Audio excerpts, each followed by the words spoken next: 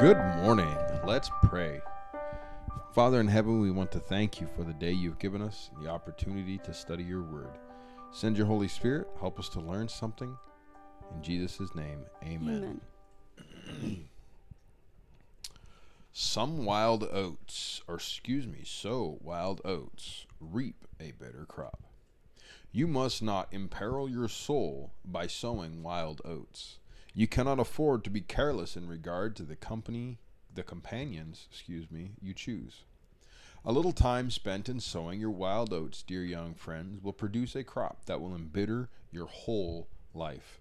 An hour of thoughtfulness, once yielding to temptation, thoughtlessness, thank you, once yielding to temptation, may turn the whole current of your life in the wrong direction.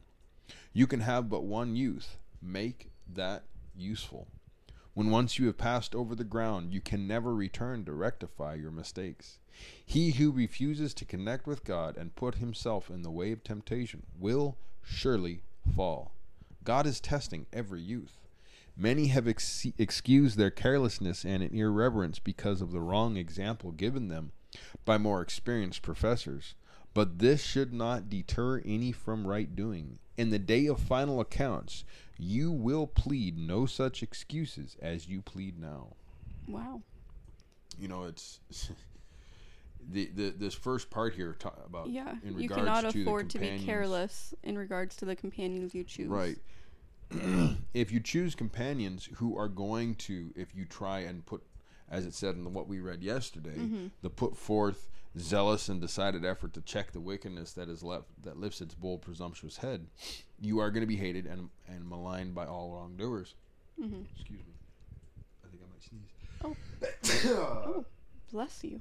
Thank you. Excuse me. Yeah, so we should watch who we if you're around people with. that are wrongdoers or people that are going to be tempting you. There's going to be more temptation and right. But if you choose companions that are going to lift you up and bring you forward and bring you up, those are the people that you want to be with. You know,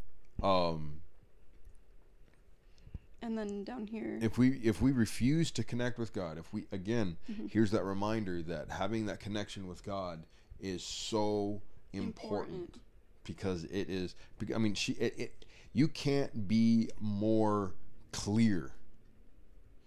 He who refuses to connect with God and put himself in the way of temptation, in other words, have companions that are going to be tempting him, will surely fall. You can only say no so long before you're going to just give up. Say, screw it, I'm going to do it anyways. But then you have this thing of, oh, I got something in my eye. Many have excused their carelessness and reverence because of the wrong example given to them by more experienced professors. Right. So I'm going to sneeze now. If you use the excuse. This is how I was raised. I was raised to think it's okay to go out and sow my wild oats. Once you've learned that it's not. Yeah. Now you are being held accountable for it. Now God's holding you accountable for that.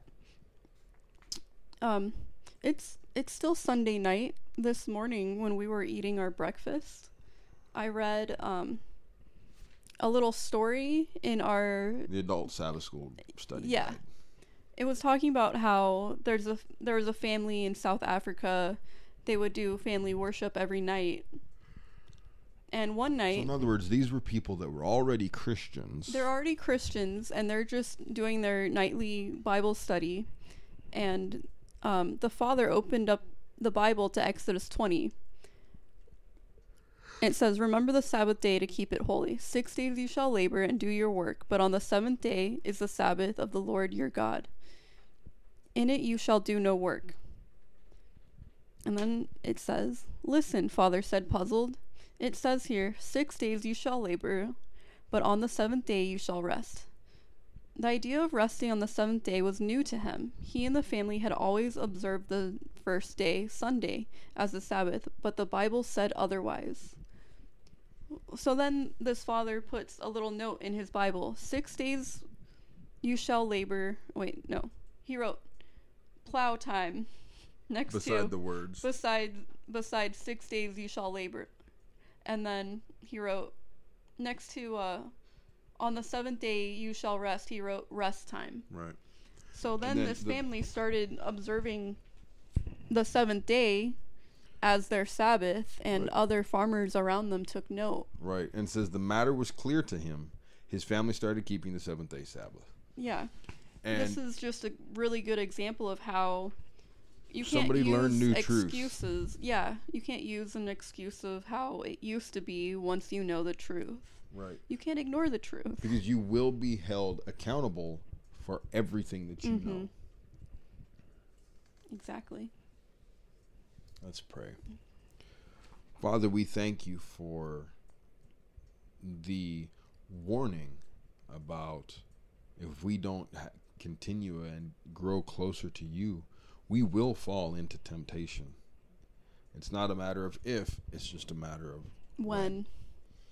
And Lord, we ask that you show us the truth that we need to know and give us the strength to follow that truth no matter what. We thank you for your guidance that you give us. We ask you now for the strength, wisdom, and energy that we need to combat these temptations that will come to us so that we don't fall. We ask that you draw us close to you so that we can stay away from temptation. We thank you for everything you do for us. In Jesus' name, Amen.